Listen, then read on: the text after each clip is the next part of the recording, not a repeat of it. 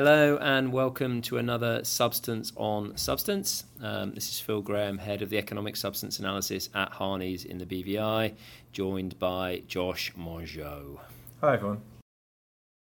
We obviously did a run-through on the last podcast of the public presentation that was given by Lisa Penn-Lettsam and the ITA, which was incredibly helpful. One area we parked but seemed to be a very popular topic of conversation within the room was in and around liquidations. Now, we should firstly say that we're not planning to deal with sort of striking off as part of that. We understand from the presentation that there will be further guidance around struck-off companies, and so we'll address that as and when that guidance is provided to the industry. But in the meantime, we wanted to talk about liquidations and really get sort of Josh's thoughts both on entities that are going into liquidation or are already in liquidation, as we speak, entities that are considering that as a step they may make at this point in time, and what the directors of those entities should be considering. And then finally, really, to get a viewpoint from, as a liquidator of those entities, what should you be considering? What are your responsibilities? And how should you be looking at clients that are coming to you from this point forward with the economic substance legislation in mind? So with that all said, over to Josh, really. I mean, have you heard a lot of people talking to you around sort of liquidating entities? As I think some commentators thought there might be a huge rush of people wanting to do that, but I personally haven't seen it. I don't know about you.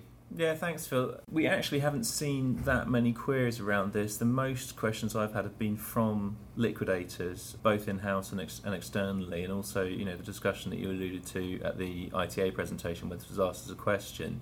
I think people are getting the message that not every BVI company is affected by this, and in many cases we're seeing reorganisational changes rather than people winding up their entities or exiting the jurisdiction, which is great. I think the first point to be aware of is the ITA's guidance that it will expect entities to comply with any applicable economic substance requirements during the period in which they are in liquidation. And what this means in practical terms is that the liquidator may come in to wind up the company, whether on a solvent or an insolvent basis, partway through a financial period, which is your generally 12-month period during which compliance with the economic substance requirements is measured.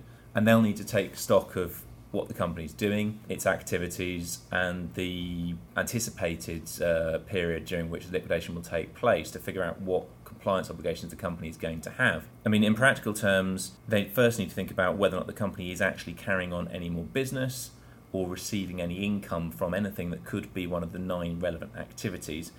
If the answer to that is no, the business has ceased and there's no more income coming in and the company just needs winding up and assets distributing out, then there probably is no more relevant activity, so you can stop there. If the business is ongoing, whether that's in wind down or being carried on by the liquidator, and remembering that can be for quite a long period because you can seek extensions from the court, then they'll need to put together a compliance plan to figure out what they need to be doing. In many cases, even if there is a relevant activity, if the business is in wind down, it may have actually let go most of its employees, it may not have much substance in the real world, so it may very well be possible to make some changes to put in place substance in the BVI to comply with the rules. Equally, in practical terms, if the first reporting deadline is going to fall due after the entity has been dissolved, so after the liquidator make the final filing, then the ITA has made clear that there will not be an entity to file a report.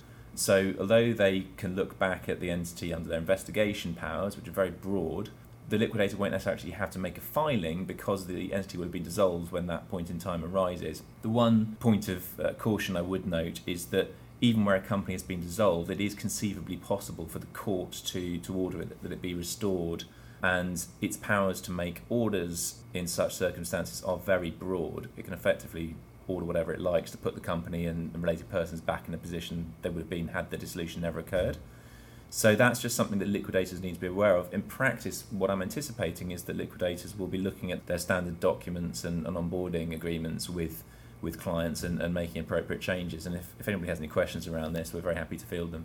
Yeah, I think that's right. And flipping what you've just said on its head, really, I think there are a few sort of people we have spoken to that are sort of running along the lines of, well, if I liquidate by a certain point in time, I don't have to worry about economic substance, notwithstanding the fact that my first reporting year has started.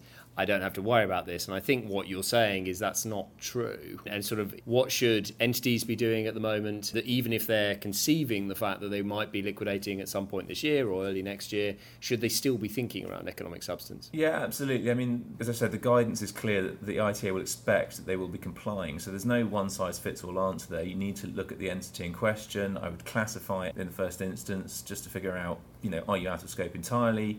Is it tax non-resident on the broad definition under the rules?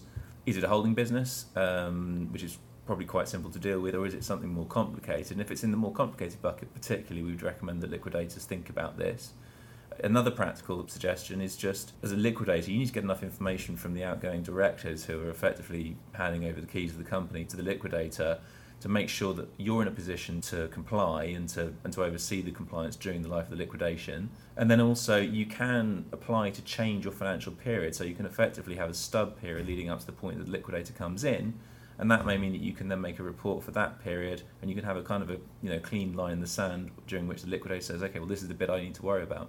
I think that's a great point, and I think we're beginning to see a lot of companies now they're settling down into this legislation, thinking about changing their periods, thinking about sort of aligning their reporting period with their financial years or whatever else it might be. And I think this is also part of it, and I'd fully expect liquidators to be thinking about exactly what Josh has just described.